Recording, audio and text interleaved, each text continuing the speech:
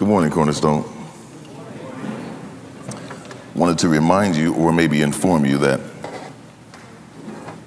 on New Year's Eve, Sunday, New Year's Eve, we'll be having a celebration here at the church just to talk about the past year and to reminisce and to give our praise reports and to talk about what God has taught us over this past year. That's New Year's Eve Sunday. A lot of you won't be in town, but for those of you who are, I hope you stop by and sit with us. It won't be a regular service. We're going to have a big old chocolate cake and some punch, so I hope you'll come and hang out with us.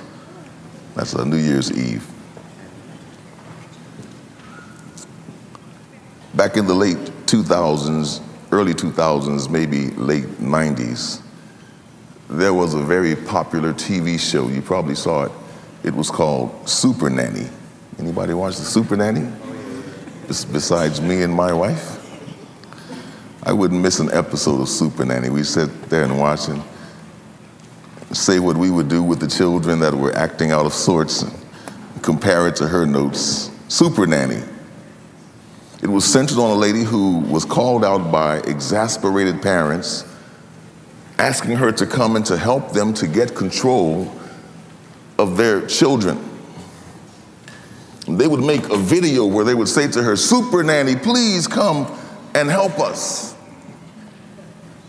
And Super Nanny would look into the screen and say, "I'm on my way, coming to save the day."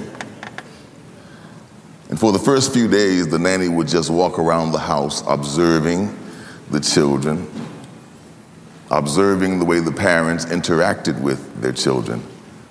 By that fourth or fifth day, she would jump into action and start training the parents how to better manage their little ones. In one episode in particular, I remember the mom was following the nanny's process for disciplining her child.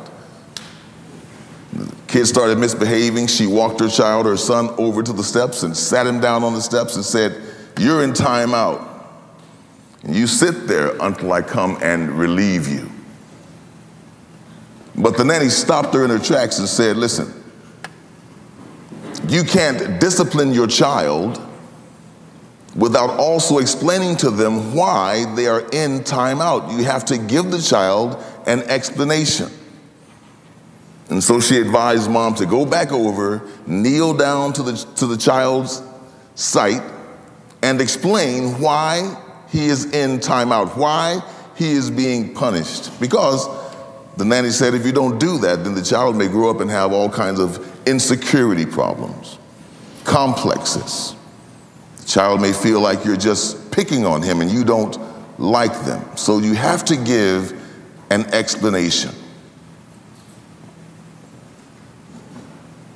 And that advice makes perfect sense if the goal of the parent is to encourage the child to change his ways, to change her ways. If the goal is reformation, it makes perfect sense. And as our Father, God also disciplines us from time to time. But God's goal in disciplining his children is for the purpose of transformation instead of reformation. So that when God disciplines us, he's not only seeking to change our outward actions, but our interior selves. The problem for us then is that we often do not know what needs to change in order to get released from our time out. And we don't know what needs to change because we are not able to see our interior selves as we truly are. God could follow the nanny's advice and give us an explanation for our discipline. But even if God told me what it was he was looking to purge, I would have no idea what he was referring to. We all have blind spots as it pertains to our estimations of ourselves. And we are all much worse off morally, emotionally, and spiritually than we could bear to fully recognize. So God doesn't always explain to us why we're suffering. God does not always explain to us why we're being disciplined. He doesn't always clue us in as to why we must travel down certain dark paths in our lives. And just like the nanny deduced, for many of us, this punishment, devoid of any explanation, can lead to all sorts of insecurities, misgivings, and in some cases, may even cause unspeakable discouragement. God, why are you allowing this to happen to me?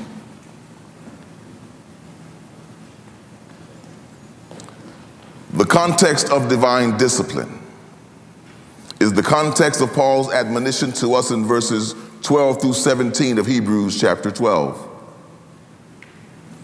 And in the verses that precede those verses, Paul has advised us of a few things regarding our response to God's discipline.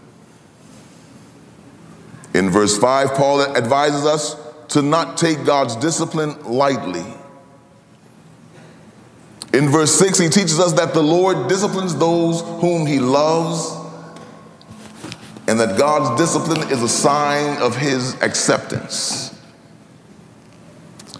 In verse 7, Paul explains that, or the writer explains that discipline hones our endurance, and if we allow it, divine discipline can teach us how to persevere.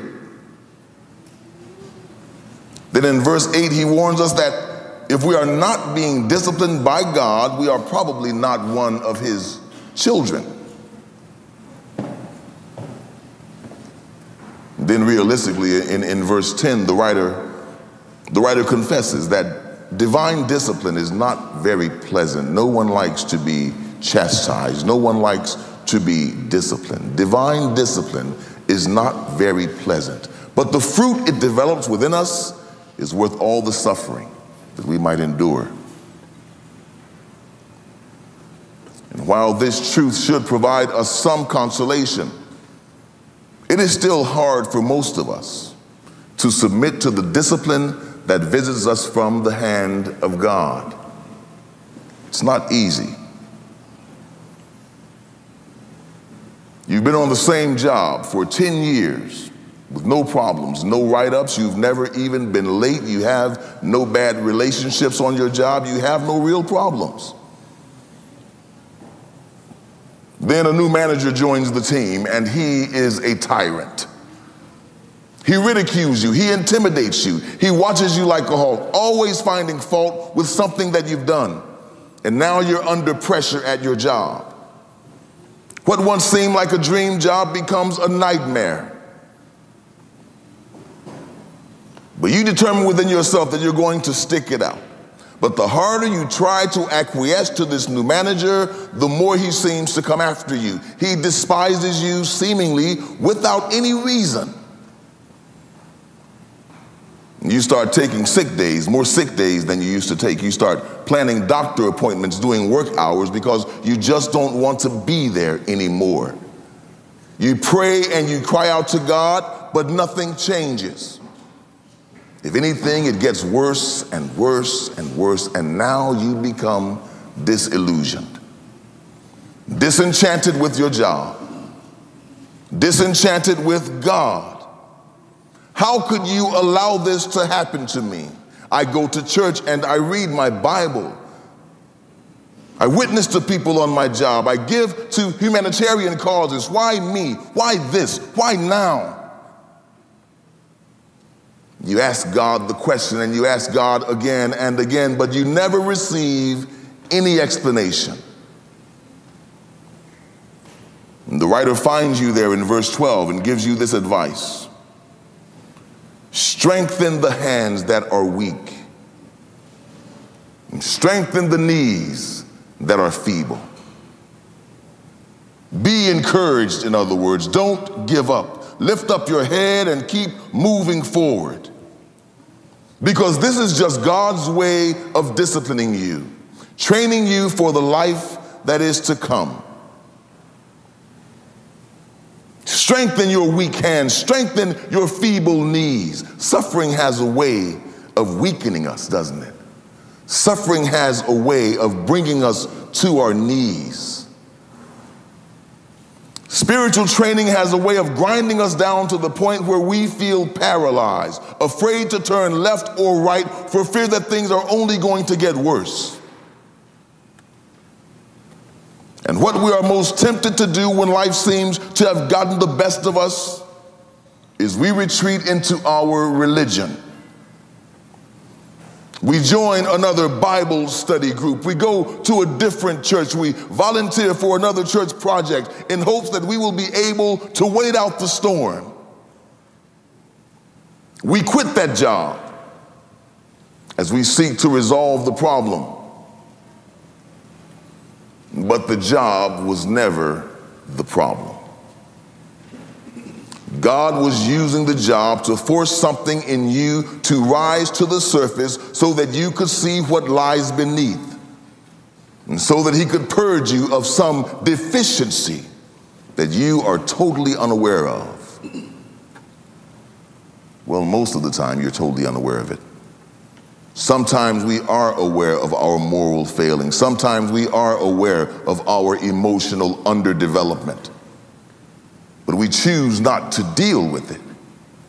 So God takes the lead and God forces you to deal with it head on by sending crises into your life. Because you've been walking with God, but your path has not been as straight as it could be. And one of the purposes of your pain is to cause you to make straight paths for your feet. This is what the writer says: make straight paths for your feet. Interesting note here. In 1992, the National Library of Medicine recruited 20 healthy men and asked each one of them to walk 60 meters at normal speed. And they walked, and the researchers recorded a series of footprints for each one of them.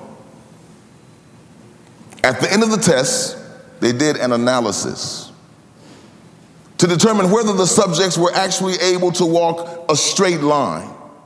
And the result revealed something very interesting: that all of us walk in a twisting line. None of us walk in a straight line. Did you know that? These facts suggest that none of us can walk in a strictly straight line. Rather, we all meander when we walk. I am what they call slew-footed. So my feet point out that way. And so when I walk, I have a tendency, if I'm not watching where I'm going, I end up going left. Unintentionally, I'm trying to walk straight, but somehow I always end up going to the left. All of us meander when we walk. None of us walk in a straight line. And this is due to structural or sometimes functional imbalance in our limbs. Secondarily, this can be due to feedback from our sense of sight, which acts to correct the shifting as we walk. None of us naturally walk in a straight line. Some of us are bow-legged. Some, like me, are slew-foot. Some walk with a waddle. Some walk with a scissored gait. But none of us walk straight ahead. And as it is in the natural, so it is in the spiritual life. None of us are walking in a straight line. All of us meander about, mostly hitting but often missing the mark. Interestingly, that is exactly what this writer assumes when he says in verse 13 that we should make straight paths for our feet so that the limb which is impaired may not be dislocated. He assumes that our limbs, our spiritual limbs, are impaired, that we're not walking straight. Every human spiritual structure has been impaired by the fall. When your natural limb is deformed in some way or another, the doctor has a few options. He can break your limb. He can straighten the bone to the proper alignment. He can apply pins and screws to keep the limb straight. And then they apply a brace to ensure that your leg or your arm doesn't move. That sounds very painful, doesn't it? Some people's legs are so bold they have to break the leg and then straighten it out and put pins and all these things in it and put a brace on it. It just sounds so painful. And it is painful. Having our minds corrected, having our emotions reprogrammed, having our moral habits curtailed is a painful process, but the process is necessary. And depending on the severity of your dysfunction, of my dysfunction, the process could be very long, or the process can be very short. Much of it will depend on you and how much suffering you are willing to endure.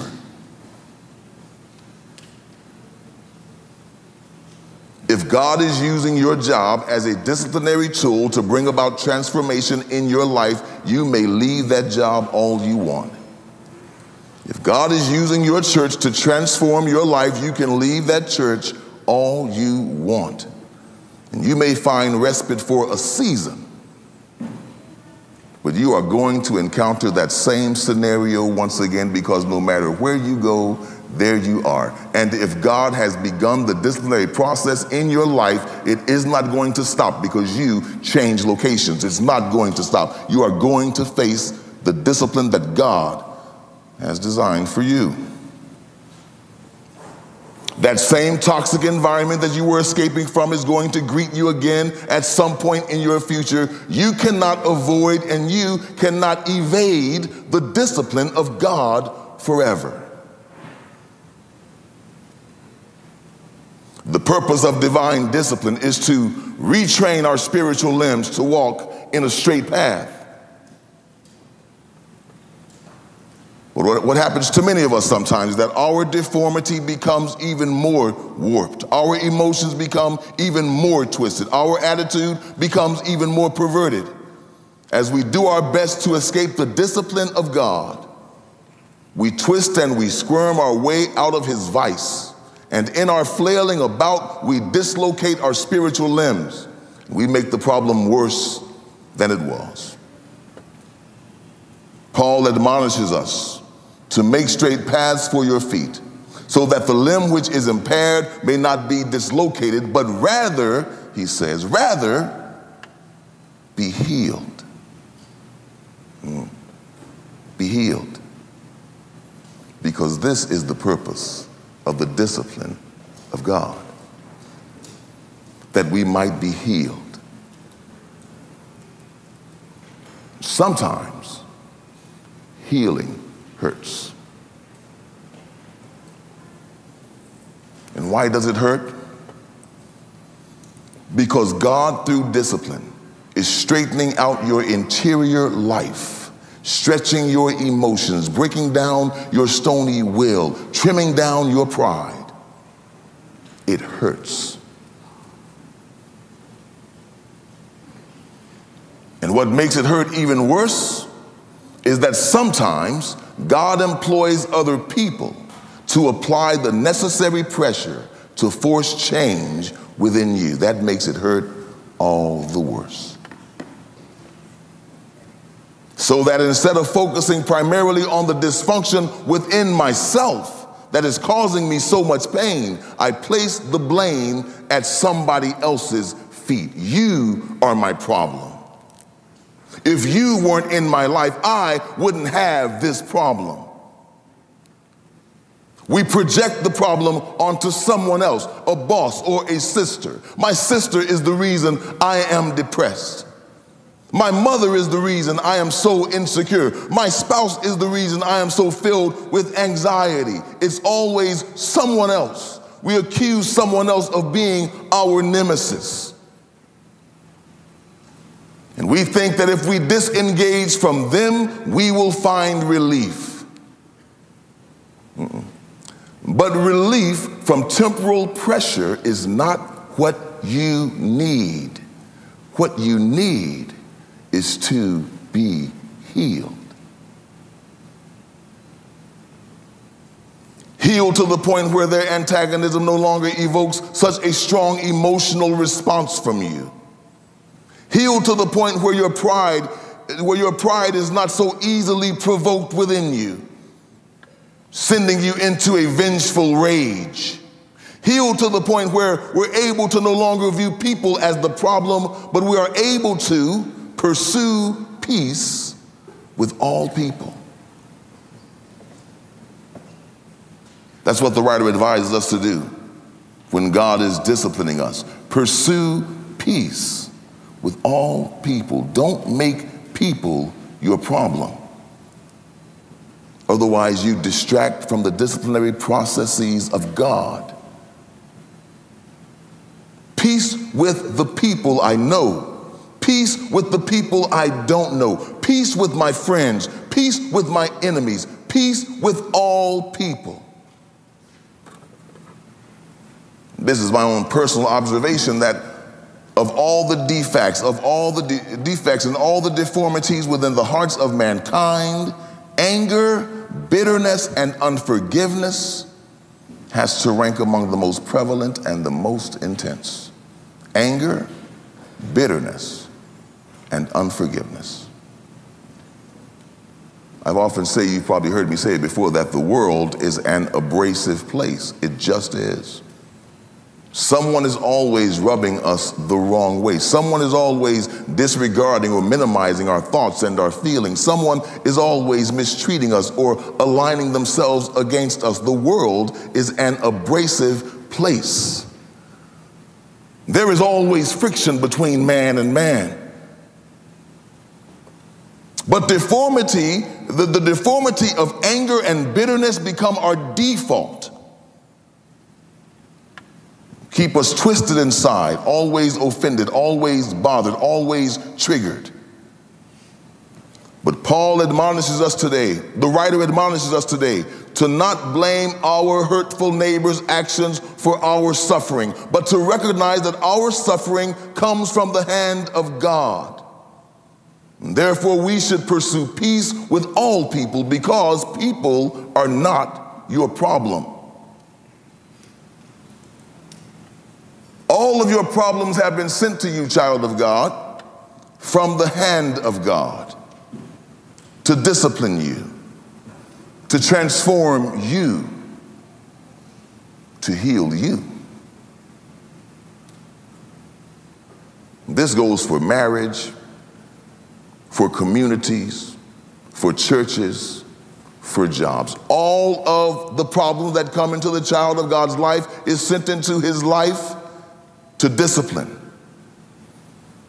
and to heal. And the sooner we learn to view all of our suffering in this way, the more effective God's remedy will be for our lives. And after you've been walking with God long enough, you begin to learn how to expedite your trials. You learn how to expedite your discipline because you learn how to submit immediately instead of putting up such a fight.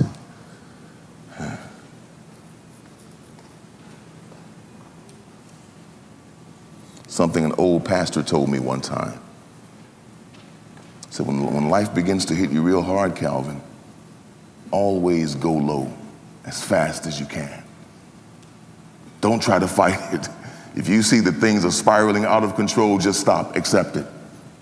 God is disciplining you, and the sooner you learn how to submit to the discipline of God, the sooner you'll come out of your trial.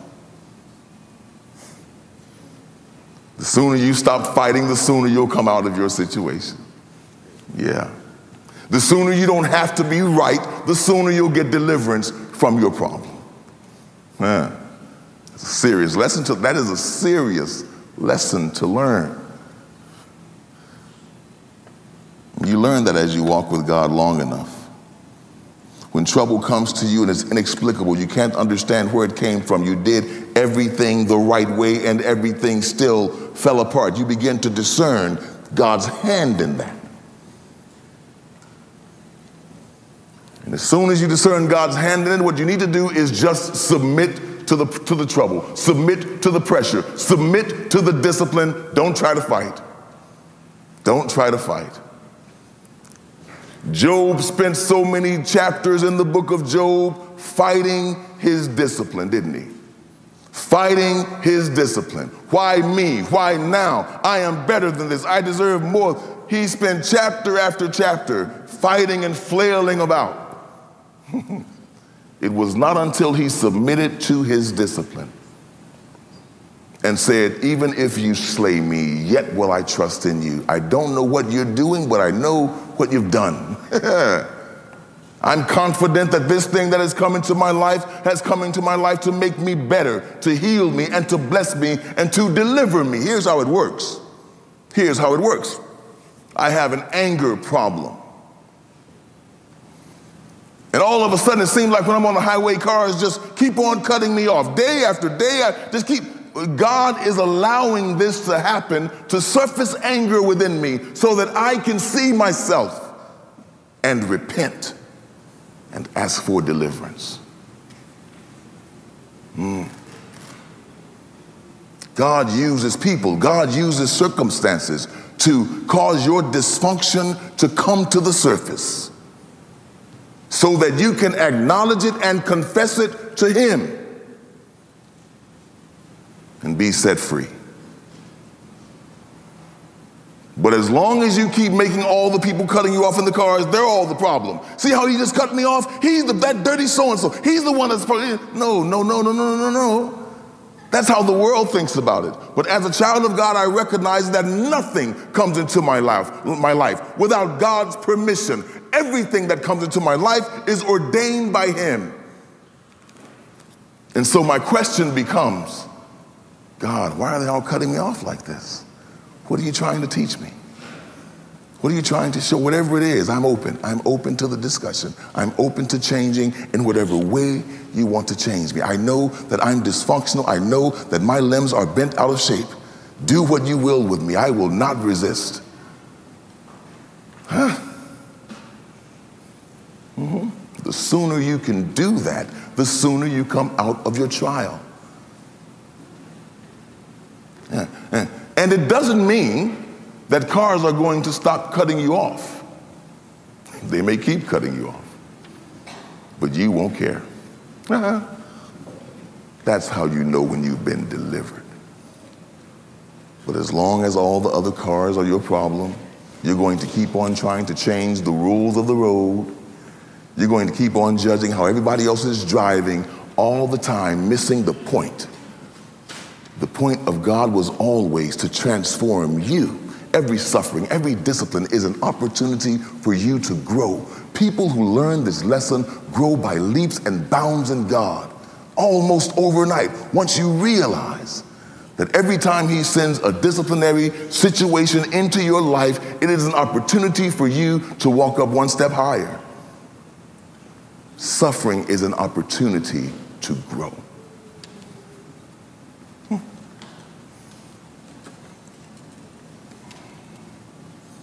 So I will pursue peace with all people, and I will pursue holiness. Listen to this. I will pursue holiness, without which no one will see the Lord. Oh, wait a minute. What about eternal security? The writer said, pursue holiness, without which no one will see the Lord. Holiness here means sanctification. We are to pursue, we are to chase after sanctification. And what does sanctification mean? To be sanctified literally means to be set apart for special use. It means to make something holy, to make it sacred. And this is God's vision for all of His children, that we would be made sacred, separate from the world in every conceivable way, different from the world in how we think, how we feel, how we behave, how we perceive. And ultimately what God has in mind when He disciplines us, when He disciplines me and you, is that we would come to see as he sees, that we would come to think as God thinks, that we would come to perceive in the way that God perceives, and that we would learn to act the way that God acts, that we would become sacred. Paul says, I keep saying Paul. The writer says that without the earnest pursuit of this kind of holiness, no one will see the Lord. And when Jesus Christ comes back, we may not have arrived at perfect holiness, but we should be found of him pursuing holiness. And we pursue holiness by submitting to the discipline of God willingly and without complaint. And we gladly yield to his transforming power, even though it hurts. But if we refuse to submit, brothers and sisters, if we are determined to not take God's discipline seriously by evading suffering, by blaming others for our plight, we may fall short of the grace of God. This is what the writer warns us in verse 15.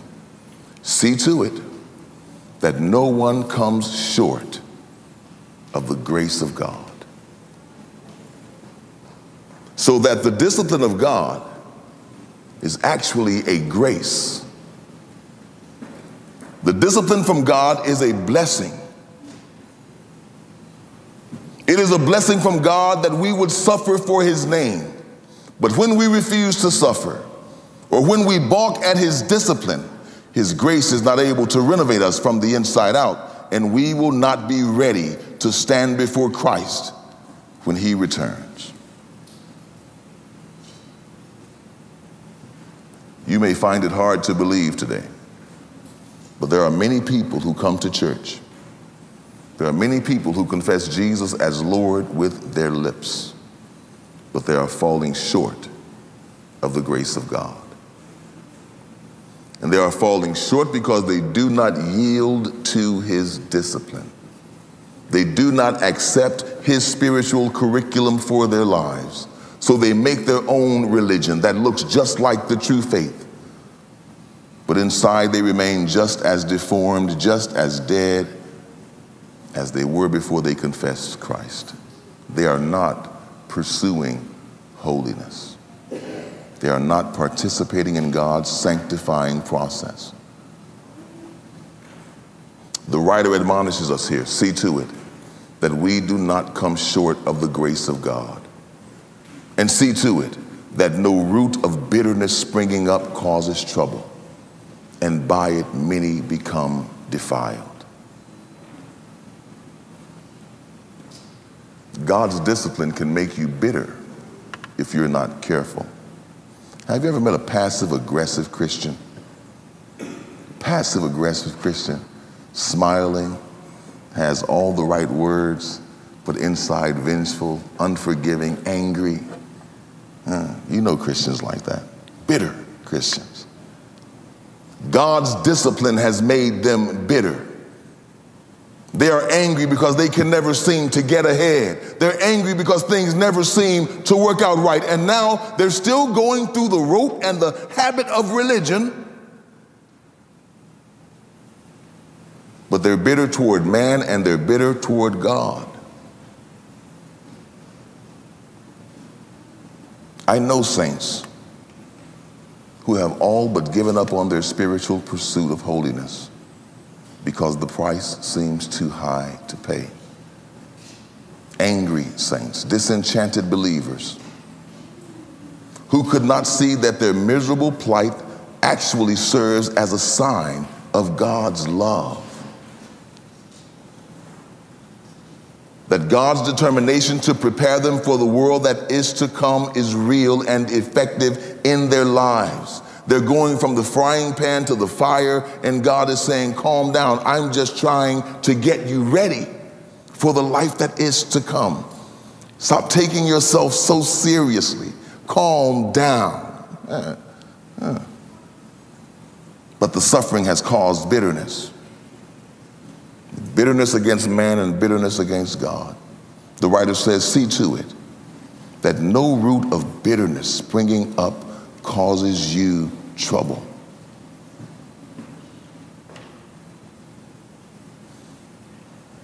Their suffering has caused them bitterness because they value creaturely comfort above Christ-like conformity. They pursue happiness above holiness, and carnal desire above divine discipline. They are coming short of the grace of God, and they will not be ready to see the Lord when he returns. Let us, you and I, let us get ready to meet him then.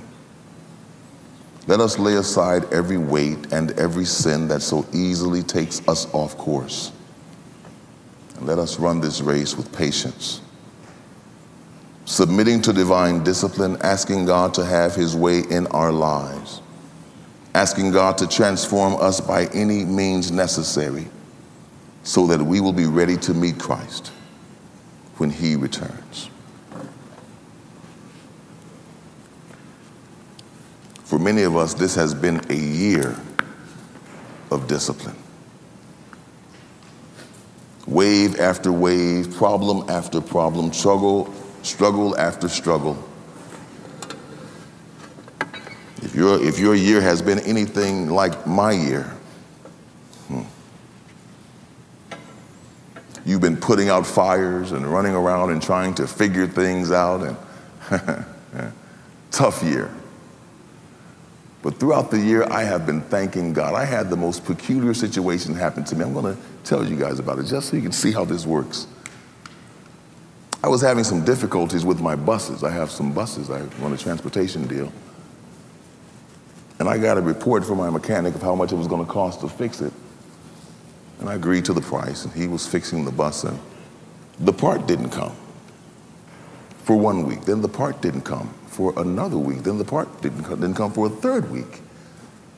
And I was losing my passengers. And I couldn't do anything about it. I was completely helpless, and I'm frustrated, and I'm, God, what is going on here? What is this all about? Just trouble. And I got up one morning, and I felt discouraged. And I walked in the living room, and I said to my wife, I said, I feel discouraged. And I smiled. And of course, she's looking like, what are you smiling? If you feel discouraged, why are you smiling? You know, I said, this is true. I said, do you know that I have not felt discouraged many times in my entire life? This is like a new, strange feeling. I feel discouraged. Thank God. Thanking God because I have not had a very discouraging life, turning my lemons into lemonade, saying that even if you slay me, God, I still trust you, I still enjoy your company. I will not turn back. Even darkness is light to you. Yeah, man. So I'll stand with you and I'll stay with you, even when you discipline me. I will not run away. I will not hide myself. But I'll stand in the fire. I'll stand with God. I love the song, I don't know what you're doing, but I know what you've done. And you've been good to me. And even though I can't see your hand, I trust your heart. And I trust that even this will work out for my good. Many of us are going through struggles and troubles, all kinds of trouble this year. It is a sign that God loves you. Your trouble and your pain is a sure sign that God is on your side. That all things are going to work together for your good if you can calm down, not make any rash decisions, accept the pain. It's a sign of maturity when you can accept the pain without running away. Because that thing that surfaced, look, I feel like explaining this a little bit more. The thing that is surfaced in you because of the thing you're going through, that's the thing that God is trying to purge you of. That's it. That disappointment, that jealousy, that fear, that rage. God is saying, yeah, that's why I sent it so I could see that. Now, do you see it? Do you see it, Eric? You have to let that go. Let me cleanse you. Let me transform you from that. But I didn't do anything wrong. My boss is the problem. Forcing me to work overtime, talking down to me. And God is saying, yeah, I'm allowing him to do that to work on your pride. Yeah, let go of the pride. And then you won't care what he says. As long as you care, that means it's not diminished in you. I am trying to sanctify you, to make you sacred, so that you do not respond according to this world, but you respond by the Holy Spirit that is within you, that you put yourself and your interests to the side, and that you seek me for my design, for my purpose for your life.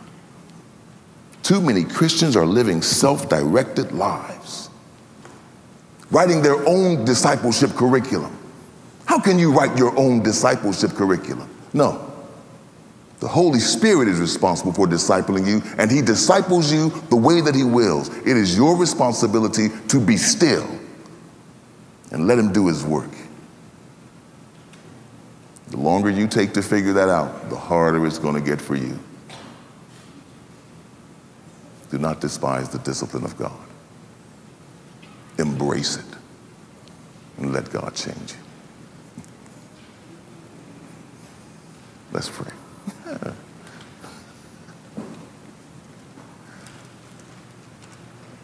God, my goodness.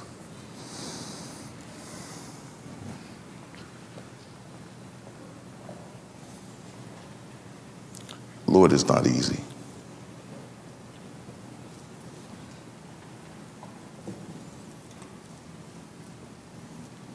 It's not easy, Lord God, to stand still in fire.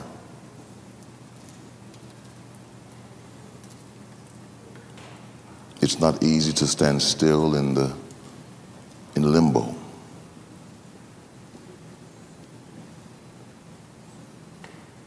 Sometimes, Lord, it feels like you've forgotten about us.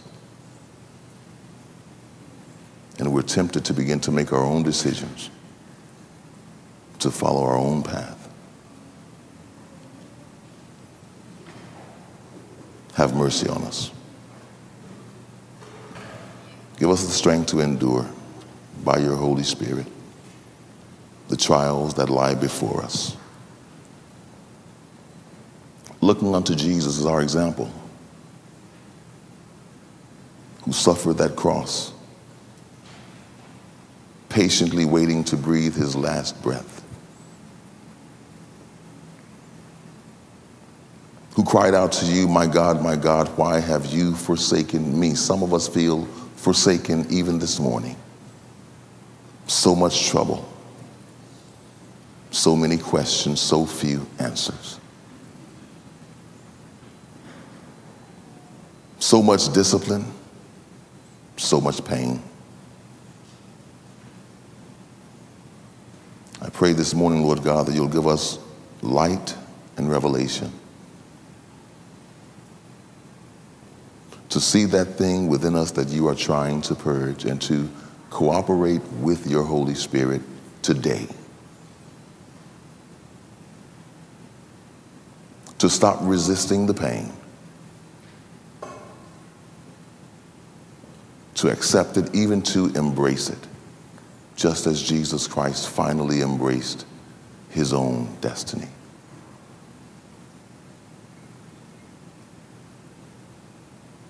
Help us to see, Lord God, that there is victory even in our defeat. Help us to understand that the dying of self is a painful process, but a process that we must commit to if we are to grow in your grace and in knowledge of our Lord and Savior, Jesus Christ. Thank you for this year. Thank you for all of the lessons. Thank you for the blessings. Thank you for the good times, and thank you for the bad. Father God, we do not know what you're doing with us or in us, but your track record is good.